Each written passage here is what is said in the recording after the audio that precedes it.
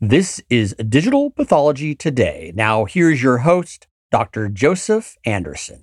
Today's guest is one of the most requested and popular guests from last season, Professor Hamid Tisouche from the Kimia Lab and now of the Mayo Clinic. We talked about so much in his first visit, just getting to the bottom of what exactly is artificial intelligence and so forth, but I feel like we barely scratched the surface. Today, we're going to talk about his experience in the Kimia Lab, what exactly that stands for. AI is such a hot topic. Let's go back and get a baseline definition of artificial intelligence. What are the promises of artificial intelligence? And what about validation? We know about validation in pathology, but what does it mean in the context of artificial intelligence? And what is external validation? And what is supervised versus unsupervised learning? We're going to dive into all this and more on Digital Pathology Today.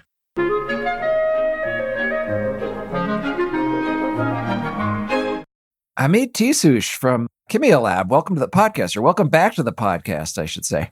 Thanks for having me again. Yeah, so tell us, remind our listeners who may not have heard your episode last season, just what is the Kimia Lab? I think it's a very unique name and you have unique mission and purpose. So tell us a little bit about the history of your lab and what you aim to do there. Sure. So Kimia, the word Kimia stands for Knowledge Inference in Medical Image Analysis Laboratory, or short Kimia Lab. So that has some connection to the historic root of chemistry, the word alchemy, which was a pseudoscience basically. But nowadays, that old pseudoscience is not valid anymore. So we are not looking to transform metals into gold, but we are trying to find gold in the data. So hence the historic context of the Kimia Lab, which happens to be the acronym for Knowledge Inference in Medical Image Analysis. So we were a small group of working on inside medical imaging as part of another lab, Pattern Analysis and Machine Intelligence Lab, that was founded in 1980 by Professor Andrew Wang at the University of Waterloo, and I was a member of PAMI. And PAMI was then converted to a center in late 2000s. And in 2013, I took out our group from the PAMI or CPAMI and founded Kimia Lab because I wanted us to focus entirely on medical imaging, not doing AI in general, but just focus on medical image analysis. And that was when Kimia Lab was officially launched in September of 2013.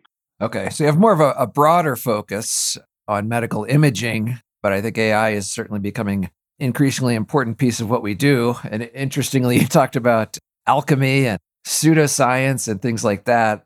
You know, what always stands out in my mind is that medicine, I think, is still very much an art as well as a science. And even in pathology, right, where we're kind of getting to some ground level truths, it still relies on interpretation, human experience, and human beings making decisions. So I think we're getting into very interesting times now where we are applying new technologies to this, such as image analysis and machine learning. So I think it's a great time to be involved. So let's talk about artificial intelligence. It's such a hot topic. You know, you said your purpose is not strictly focusing on AI, but the more broader field of imaging. But I think we hear so much about it. It's such a hot topic. A lot of people may not understand even what we're talking about. So maybe let's just start with a rough definition of AI and how it applies to imaging.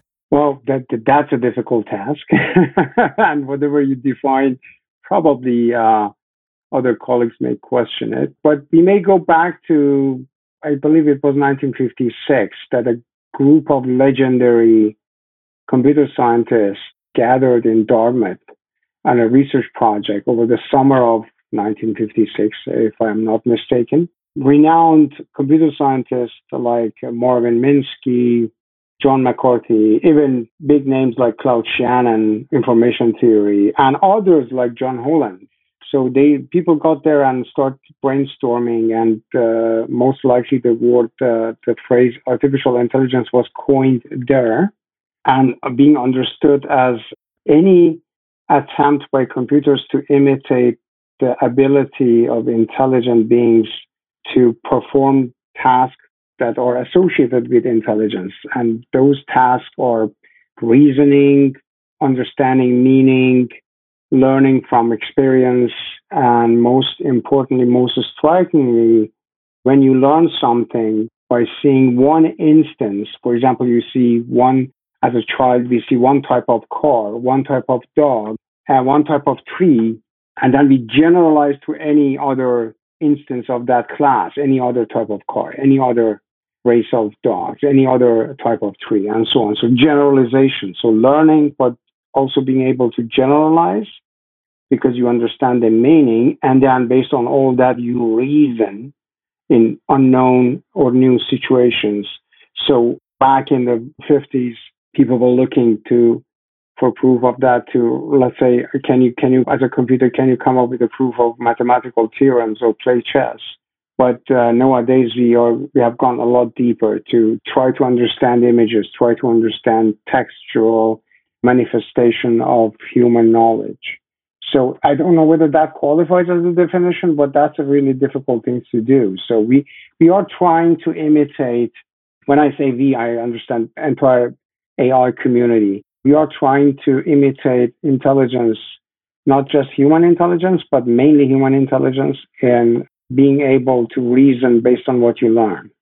I think it's fascinating to keep the historical context in mind. I think in the 1950s, having not been there, but maybe having nostalgia for a time period I had nothing to do with, it seems like there was a more fanciful sci-fi version of AI, maybe because it was new, maybe because sci-fi horror type movies featuring UFOs were popular. But I think we had and tell me what you think, we had more of view of what we would call generalized artificial intelligence. But then I think as things have evolved, especially because it's hard to define, that we want to more narrow the focus now and come up with discrete or very specific applications in artificial intelligence. That is, can we develop tools or AI systems to solve rather specific problems? Yeah, the audacity of those legendary colleagues who got gathered in that summer of 1956 in Dartmouth was quite impressive. I cannot imagine what that gathering would have been, and that was a research gathering for over several weeks. If Alan Turing would have been alive, if I'm not mistaken, he passed away 2 years before that, but the group that was there actually conceived a lot of ideas that we still understand as general artificial intelligence. And they were envisioning things that in the context of 50s and 60s were outrageous. They were talking about general problem solvers. So having frameworks, computerized frameworks that can basically solve any problem. So that's, from today's perspective, is still audacious to even say something like that. And if your Google Scholar page does not show 100,000 citations, people will discredit you as a serious scientist if you talk about things like this. But yeah, so from those early days, the science fiction type of visionary conceptions have stayed with us. And that's a good thing because we need those visions to move in that direction. We have been able to implement and understand only a fraction of it, but that's the way things work. We try to reach for the stars and then we just grab a light bulb. So, and then that's okay. Then we take it the next step to see where we are going. Yeah.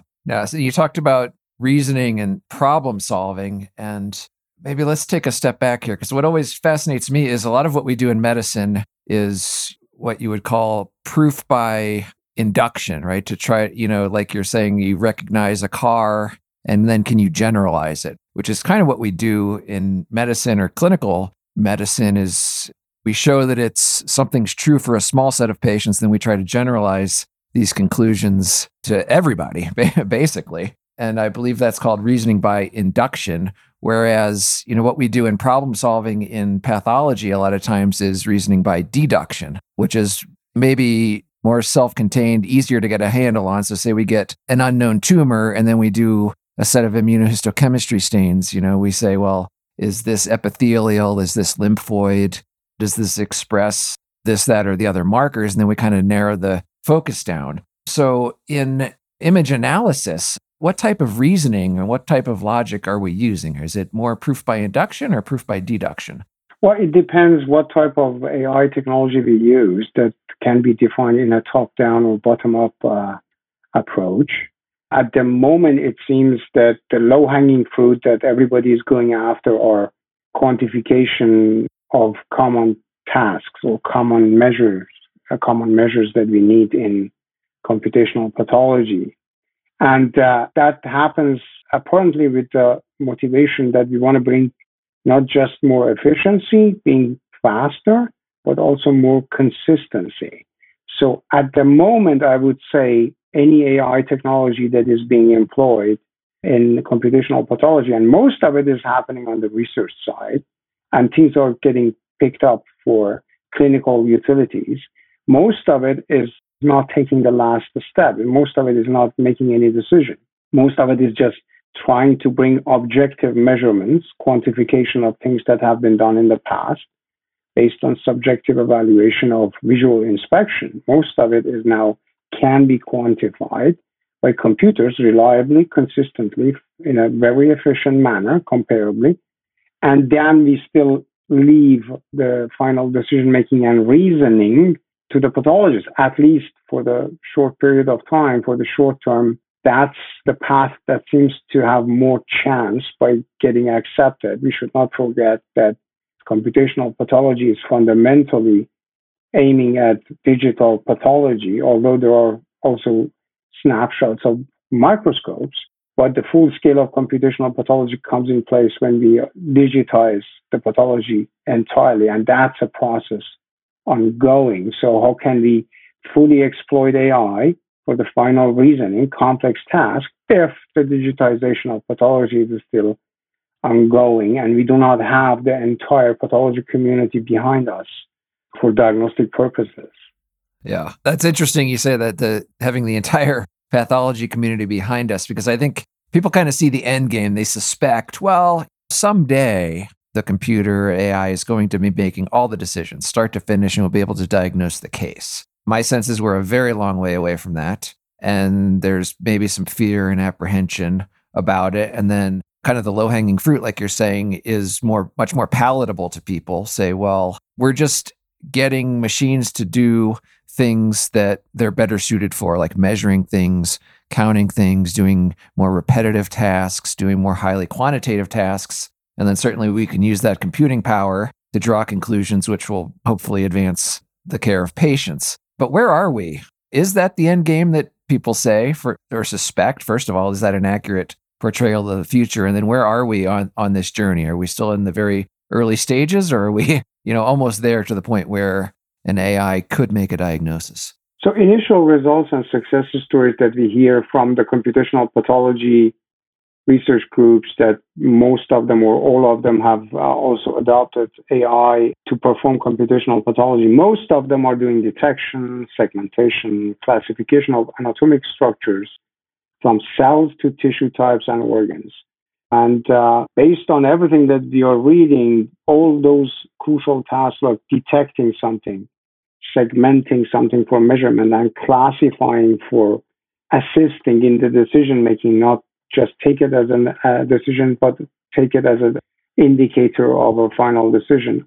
All of them are being reported that are relatively good, but it seems that AI community still has a lot of homework to do, among others, working more closely with pathologists and adopting the more rigorous testing and validation procedures within the medical field, such that we can move on. But if you're talking about down the road in terms of 50 years from now, perhaps, yes, most decisions will be made by computers. For the foreseeable future, I do not see that we take the human operator out of the loop.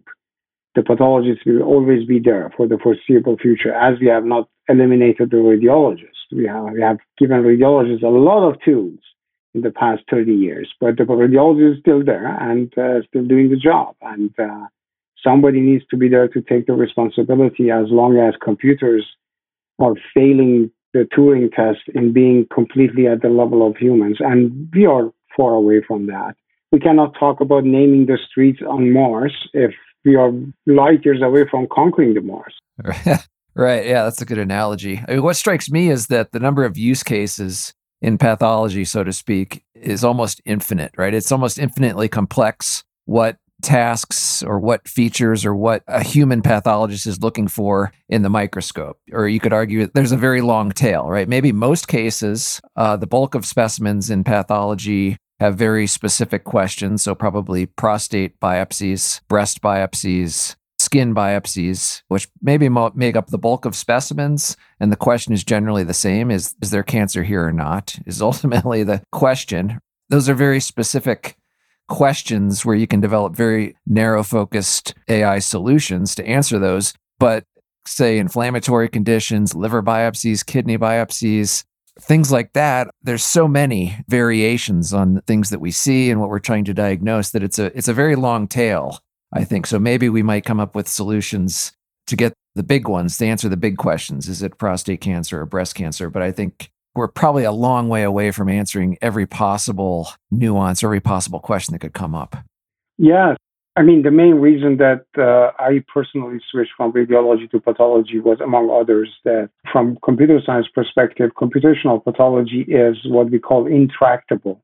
So if you put it in a numerical framework, it's not a question that you can take a computer as big as the planet Earth and then run it for several months and solve the problems, any problem that becomes. So you cannot solve the computational pathology problem with the sheer power of computers. And that's where deep learning becomes really, really, really significant, because for the first time, things that we said they will not be tractable, so within reasonable amount of time we cannot solve them, so to speak, became solvable because we got access to deep learning and modern approaches in AI. So, and then you have a pathology is infinite number of patterns, infinite number of combinations, infinite number of possibilities that things can get. You look at a piece of a specimen and 2-3 different diagnoses are possible, and then you have to select one as primary diagnosis. And is the end of the line. Nobody checks the pathologist. So that was really fascinating for me to find out that if the pathologist make a mistake, only another pathologist can take a look and say, okay, I would do it this way.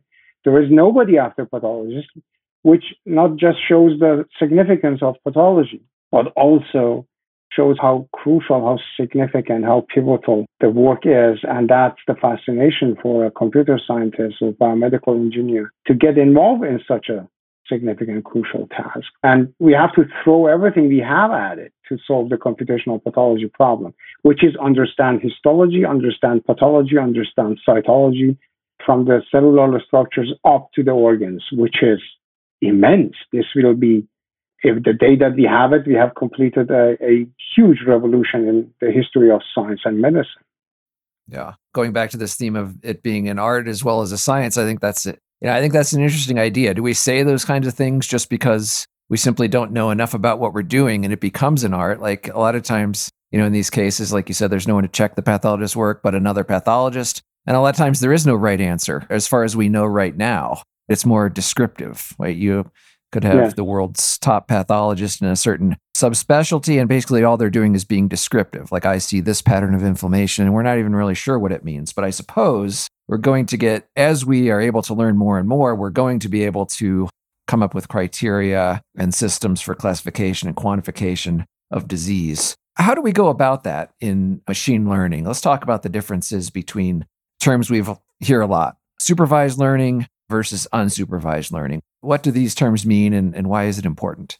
Well, that's a big topic, as you mentioned, yes. And at the moment, all success stories that have come basically after 2012, starting in the mid-90s, and then with some breakthroughs in early 2000s, and then the first practical success in 2012 and afterwards, all of it is because of deep networks, which are supervised structures, which means you have to teach them. So learning may or may not need a teacher, also for us humans, not just for computers. And most of the time, it may be a mixture of them, that somebody teaches us a little bit, and then the rest of the way we will figure things out on our own. Being an autodidactical human being is really a virtue. Many, many people in the history of art, for example, have been people who have taught themselves how to do things.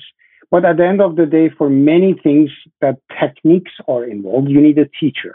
So you may be very gifted, but techniques and tricks, somebody needs to teach you that. So if you have a teacher in some way, then that's a supervised learning. So somebody is supervising you. If there is no teacher and you are learning as you go maybe by interacting with the environment, then this is unsupervised, which can be weakly supervised, self-supervised, and so on and so on.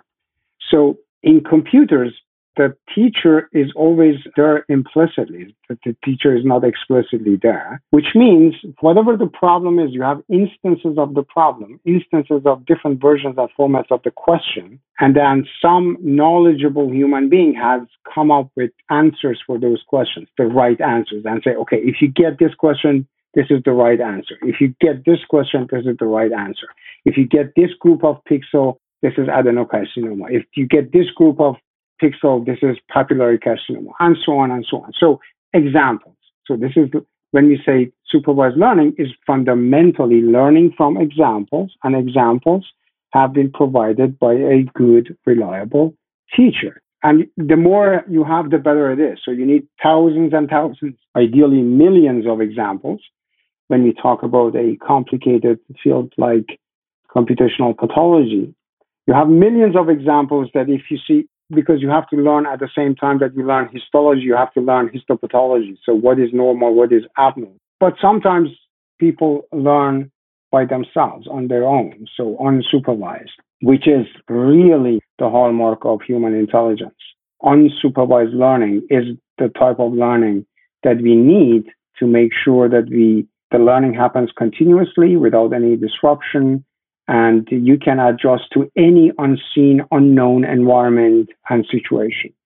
So at the moment, we have a lot of success with supervised technique.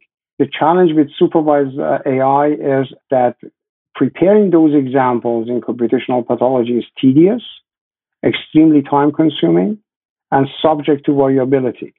But when you use supervised AI, it's quite precise, at least for the respective domain. But if you test that for external validation, it would collapse. So providing examples in computational pathology, which we can call labeling data, annotating data, delineating images, is basically telling when you get this type of input, you should guess the type of output. So if you get this input, this should be the output. And you have to do that for thousands and thousands of samples. For images, of course, somebody who is an experienced pathologist has to sit down and delineate regions of interest and say, so this group of people, this tissue type, it means this tissue type means this. So, of course, that manual delineation highlighting regions of interest in a gigantic whole slide image in pathology is a very tedious task. And even if you hire a pathologist that just do that, that's a very ungrateful task. It requires a lot of intelligence and knowledge, but it's not a popular task for pathologists because they can do a lot more different, more exciting tasks. But when you do that, still you have it just for one pathologist. And we know that opinions, subjective evaluations can vary. So how can I trust that delineations that I use as label for my supervised AI? So If you go unsupervised, there is no teacher, there is no pathologist. You may have some indirect help or weak supervision, or you are mainly operating as self-supervised technologies. If you do that, so if there is nobody to teach you, you may, as at least predecessors of strong AI, you will go after discovering patterns, rules, similarities, and correlations. Examples are clustering, dimensionality reduction, search, visualization, and so on. Yeah. So which of these approaches can lead us closer to the truth, if there is even such a thing as the truth? Because, I've been involved in kind of these unglamorous tasks where basically it's kind of a numbers game, right? You get a lot of cases and many pathologists, because basically you're taking in a supervised environment like you're describing, it's the pathologist's subjective, hopefully well-informed subjective opinion about what he or she is looking at, right? Is this cancer or not? What type of cell is this? And it's annotated. And then that's used to teach the model. But then in unsupervised, it's teaching itself. So is there any inkling as to where we can get better results, or do we ultimately arrive at the same point? Yeah, so we have to go back to one of the fathers of AI, to Alan Turing. So any AI that it can become, as best case scenario, it can become as smart as its teacher, the human being. By definition, and as impressive as it may be, it will not be strong AI. It will be supervised AI, it will be limited, and it will not cause a Terminator scenario of conquering the planet and killing human beings. So, among others, if you're afraid of that. But the upper bound, the upper limit of intelligence for a supervised AI is the human intelligence.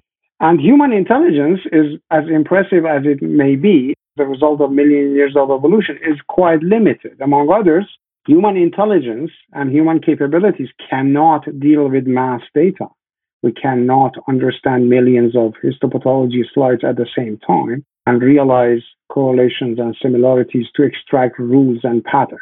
That's where humans are really bad. We understand instances very well. We can specialize, but we cannot sit down and go over millions of cases to find correlation, let's say, for drug discovery. Computers are really good, theoretically, but they have not been very capable so far in doing that. Now deep learning is there, AI is there, and now the horizon is really opening up, that now we can access huge archives, mass data, and then try to find relationships that are hidden to us, that are not visible, not accessible to us. It doesn't matter how good of a pathologist you are, it doesn't matter how experienced you are, you cannot possibly process that level of information. That's where AI will shine in the near future. So to go in and find relationships and similarities that we cannot see as humans. And what type of new fields will open up? Nobody knows. Everything is speculation. But we can see relationship for demographic, for diet, for environmental impact, for drug use, and so on and so on. Things that, again, when we are sitting in our office as a pathologist and doing diagnosis, we cannot possibly see those things. Right. Yeah, there's so much there. And what we used to call experience, or I guess we still do, that's what makes a good pathologist experience. Well, I've seen a lot of these cases. I recognize that pattern. But maybe it's not as reliable as we think, or maybe it's the best we had up until now. And you talked about validation. I think it's just something we're all familiar with in pathology and laboratory medicine. That is, we need our tests to perform up to a certain standard and do what we claim that they do. So what does that mean in the setting of artificial intelligence? And you also mentioned external validation. So that means presumably taking the conclusions that you've drawn and comparing that to an external standard. How does that work? Within the AI community, there is a well-established approach to implement the Turing test. So which is, how would I know that my software is smart, is intelligent? So then what the Turing test has implied in practice will take the shape of a chain of experiments that we call train, validate, test. So you take your data, which is, again, the label data, because this is about supervised learning and supervised AI. You take your data and you divide it basically in three parts in a random way, because you don't want to be biased by any existing order and bias in the data. So you divide it in three parts, the data that you have. You take the big chunk of that three sets and train something with it, a deep network, let's say. And then with a smaller part, you validate to see whether it's good enough. So, and you train, validate. And the validation gives you then the best results so far.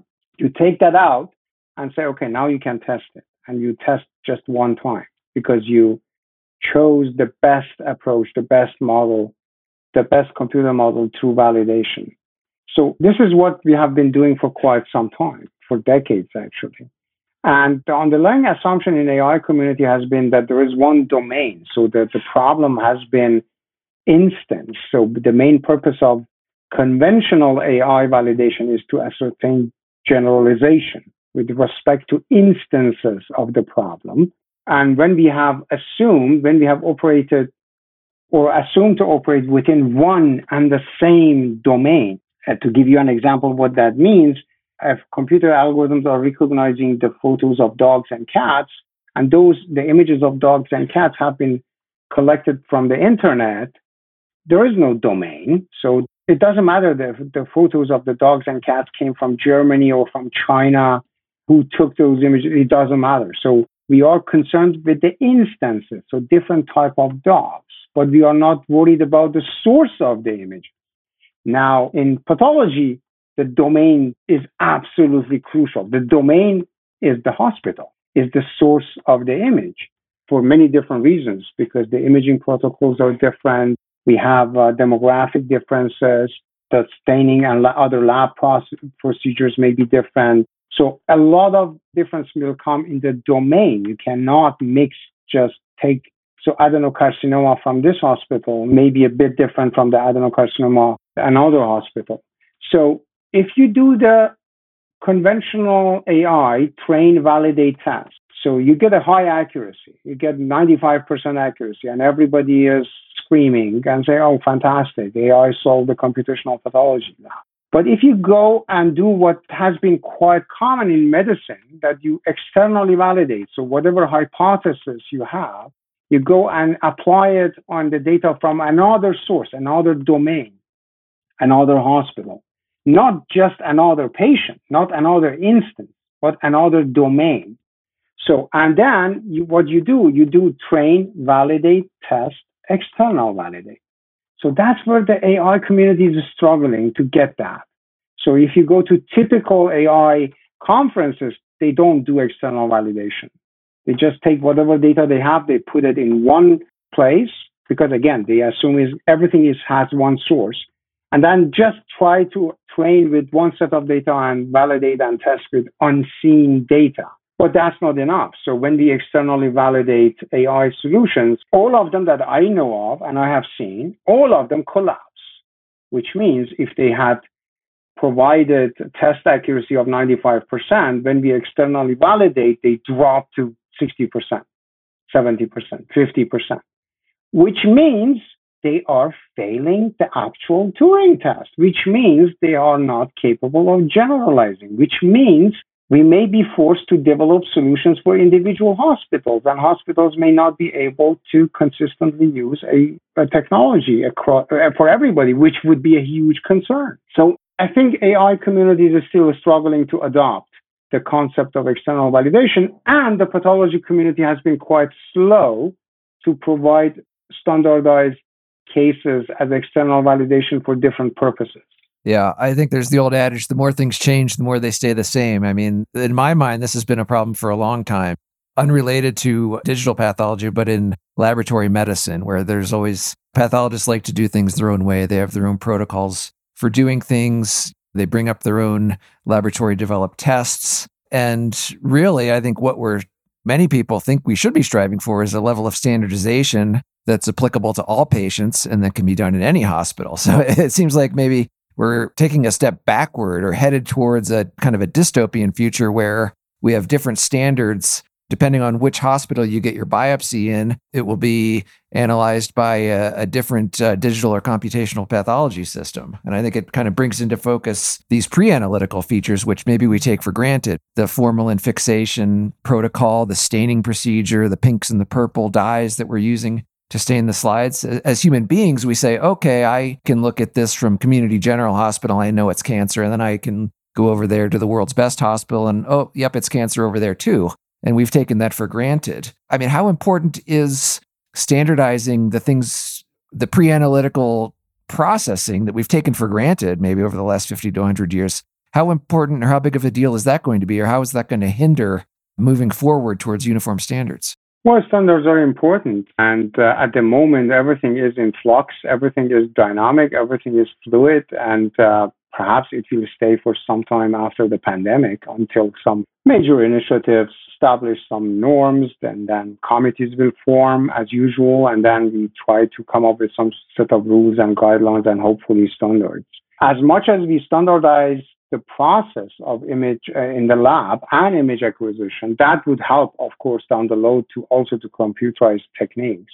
But it's a two-way street. Basically, computerized techniques can also help to bring about those standards. We can normalize the staining. We can bring more objectivity in several steps of the laboratory medicine, starting from recognizing contaminations and foreign tissue up to automatically triaging them. Many, many things that we can bring in to help establish those standards. But at the end of the day, all those standards will also help the AI techniques and non-AI techniques, computer vision techniques, and machine learning in general to be more useful and to be more useful. So, which at the moment is quite, I'm criticizing the AI community as I see myself being part of multiple communities. So I'm not hesitant to criticize anybody, because the only group that I will not criticize are the patients. So, because everything should be done for the patient. Otherwise, nobody has a green card here that because we publish some papers, nobody can criticize me.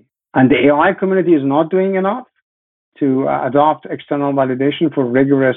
I find it absolutely irresponsible to publish papers if you have not done external validation. But we all are doing it because basically we don't have any other choice. Because last time I did an external validation for kidney, and we just finished it. It basically delayed our research 8 months to get the external data. So, and that's a point of concern for researchers, because then you lose traction. You cannot really contribute if you have to wait that long for data and guidelines from the pathology community.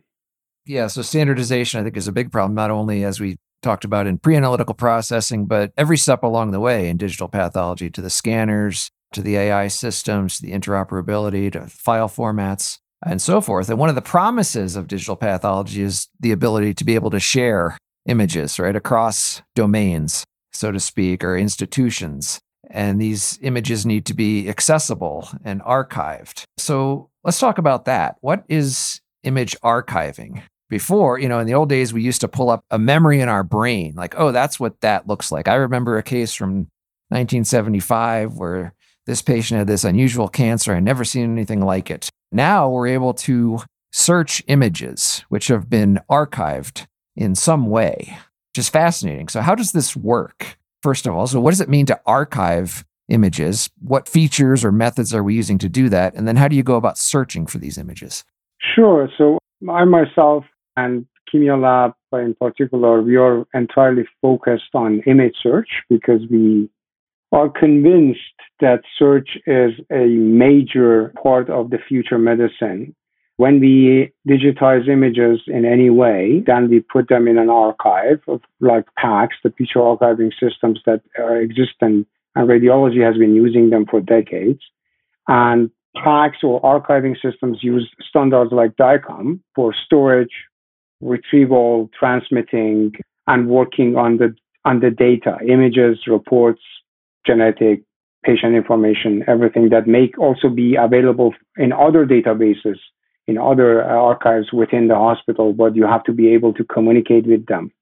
So at the moment, we can search for reports, we can search for lab results because they are all text, and text search is a solved problem widely, but we cannot search for images. I cannot upload an image on my phone and say, I have a biopsy sample like this, I have a tissue sample like this. I don't know what that is. Has anybody seen them? Well, there are groups on Facebook that do that. Pathologists on the Facebook do that. So they show photos of tissue samples to each other and say, have you seen? And they upload images at multiple magnification, which is a very small thing to do. But we cannot do it at the moment in any hospital to really search for images. The technology is there, but it needs to be implemented in a clinical setting, and that has some challenges. If you can search, you can compare cases against evidently diagnosed cases, so the evidence of the past becomes accessible. But also the big picture that I was alluding to, that we cannot see that big picture if you look at 1 million cases.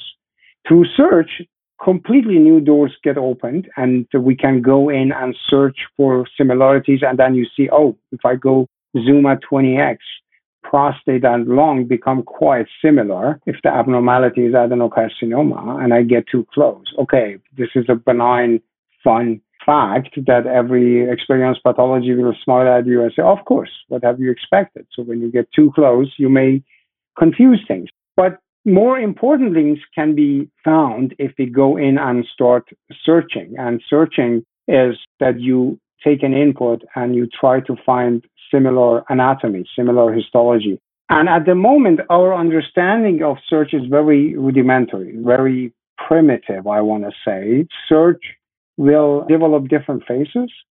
search of the future will be multimodal. Search of the future will come up with interpretable visualization. And search of the future will be, especially in the archives of histopathology images, will be indispensable for reliable diagnosis and treatment planning. So, from today's perspective, we have to just go in and implement a simple, straightforward type of search that we can handle the technological challenge, get it done, get it into the hand of pathologists, validate that properly over a year or two, and then see then what we can add. But perhaps the multimodal comprehensive search that we have in mind probably will not come within the next 2-3 years, because we still have, again, so you need, I had a discussion with colleagues from a pathology department, and one of the colleagues asked me, okay, how many patients do you need to really show me this? And I said, well, okay, give me 1 million. Give me 1 million whole slide images digitized, and then we can show what we can do with search, and hopefully we can find out things that we could have never guessed that this type of tasks are possible.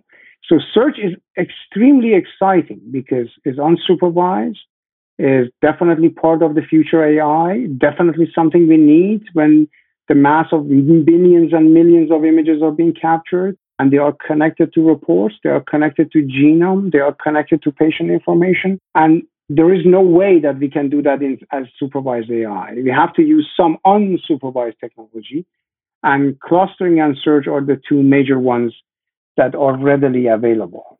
Yeah, I think the urge or the desire or tendency to search is very much innate. It's very first-year pathology resident trainee. You see an unknown conference, you see challenging cases, and immediately you go back to the textbook and try to flip through that thing and see if you can find an image that matches your challenging case. Very primitive. And particularly when the pathologist is unsure of the diagnosis, you want to share the case. Have you ever seen anything like this? You're showing your colleagues, you're posting it on social media. But in the future, so you alluded to multimodality searches. So that, are we going to be able to search, say, by histologic feature, say, find me all the cases that have a mitotic rate of 3 per high-powered field, or find me all the cases that have a tumor density of 10%. We'll be able to do things like that. But then are we going to be able to layer on things like, well, how about men aged 54 to 65? How about patients with this clinical history? How about patients with these known mutations, or liquid biopsy showing germline mutations in this, that, and the other gene? Is it going to be multidimensional like that? Absolutely. That's the vision that you hear here and there when you talk to computational pathology labs who are trying to push the research forward.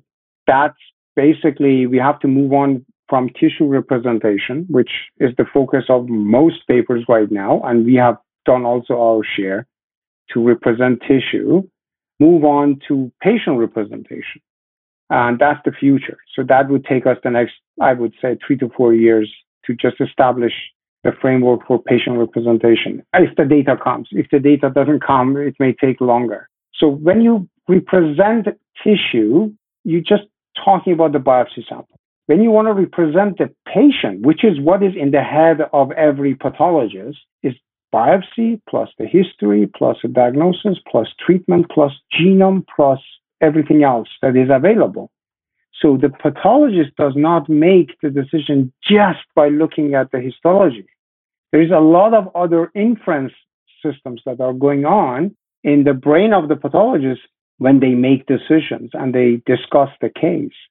So we need that patient representation, which is, somebody may say, okay, you want to learn medicine. Well, a small part of the medicine, a good anatomic pathologist that can write and read and understand reports, diagnostic reports, and put them in context, can maybe suggest a treatment based on experience, can look at the histology structures and morphology and put it in perspective with respect to the gene expression and RNA sequencing and all that. So this is much more than just looking at the pixel, which is what we are doing at the moment. So just looking at the biopsy. This is unimodal tissue representation. This is unimodal learning. So we have to go multimodal. And if I talk about that, my students are the first one to complain and say, wow, where do we get the data? Well, we are working to create the data and to have collaborations with hospitals who are willing to share data in some protected way, anonymized data that nobody's privacy is jeopardized. But that's true. The problem of not having access to data and no standardized way of external validation becomes even more critical when we cross the bridge from tissue representation to patient representation, which requires a lot more data. That's where definitely AI can really shine, because this is then putting things in perspective and coming up with things that not even the best pathologists can do. But that's, as the Germans would say, that's the music of future. So that's dreaming a little bit for the next 2-3 decades. Okay. Yeah. Moving from tissue representation to patient representation. Yeah. Hamid Tisouche from Kimia Lab, thank you so much for being with us. Before we wrap up, maybe just tell us what excites you in the short term about this exciting field. Where do you see things going in the next 5 to 10 years or so? The next 5 to 10 years, beside of the research that I just mentioned, and everybody will try to contribute to that, my excitement is I want to get things to the hospitals. I want to do everything I can that we implement some of this old research results and bring them to clinical utility, and then walking through the floors of a hospital and see that patient lives and well-beings are being positively affected of what we do. So the patient needs come first, have always been first, and all of us, our loved ones, can be that patient. So I want to see AI at work, at the bedside, working and really making positive impact on the health of patients. Yeah, making a difference for patients. Absolutely. Yeah. I think that's what we're all in it for. Well, our guest has been Hamid Tisouche from the Kimia Lab. We'll see you next time on Digital Pathology Today. Thank you very much. I appreciate it for having me. Thank you. Thank you.